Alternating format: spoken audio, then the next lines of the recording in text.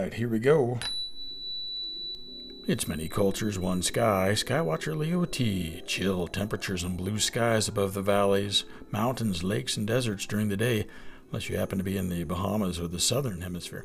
In the northern hemisphere, the night sky, the moon, just past full, rises in the northeast in mid-twilight. Big, slightly orange Capellas shining nearby as night deepens.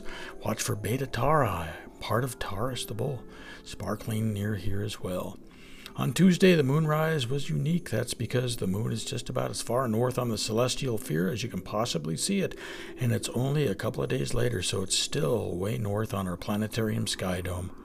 Let's do some extracurricular exploration of our own and take the little Skywatcher spaceship out into that very solar system that we're looking at. Let's check on NASA's Psyche spacecraft, which launched recently and is already over 10 million miles out and sailing to an asteroid past the orbit of Mars, playing cosmic pool and utilizing Mars to slingshot it further out without any fuel consumption, or not much, just to adjust the sails at some point. As you may remember, Psyche's headed out to study a heavy metal asteroid. And just for fun, out of the blue, NASA fires a laser off from the space probe back to Earth. NASA picked up the laser signal fired off the instrument on board Psyche. The moment marked the first successful test of NASA's Deep Space Optical Communication System, a new comm link that sends information not by radio waves but instead by laser light. It's part of a series of tests NASA is conducting to speed up communications in deep space on different missions. Now to this reporter, Leo T., a holder of an FCC license, and we had to know a few formulas to get that, familiar with a few of the laws of physics and radio waves that we use to communicate, move at the speed of light, 186,000 miles per second. Yeah, per second. That's the speed limit that we know of. There are possibly ways to find secret gates in space, of course, wormholes, all sorts of theoretical ideas, but this idea says that lasers will speed up communications on deep space shots, so I'm wondering, just how is that?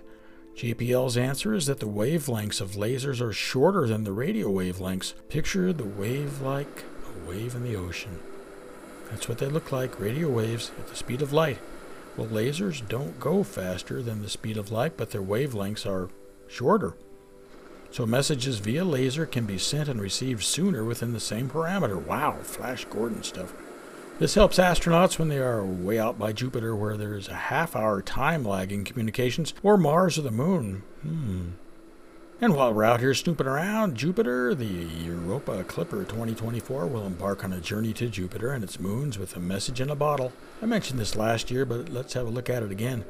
In 2024, if all goes to plan, a JPL spacecraft named the Europa Clipper will embark on a journey to the exciting moon with oceans and ice, Europa, one of Jupiter's own, covered in rust-colored gases. Europa Clipper will swim along the Jovian satellite's gravitational tides, half facing the orb from orbit, half exposed to the airless oceans of space. On board its spectrometer, radar system, optical imager, and other instruments built to search for possibilities of life, the Europa Clipper is bringing along around 970,000 Earthlings named so far.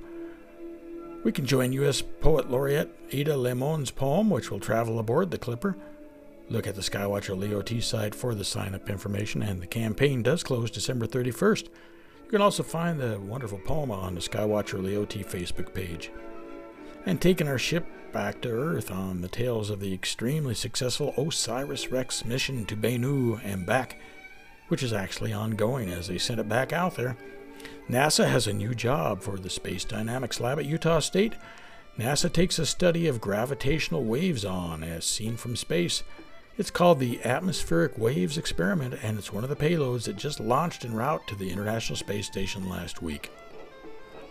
So keep exploring, look up, look around, and get just a little bit lost in space. Skywatcher Leo T.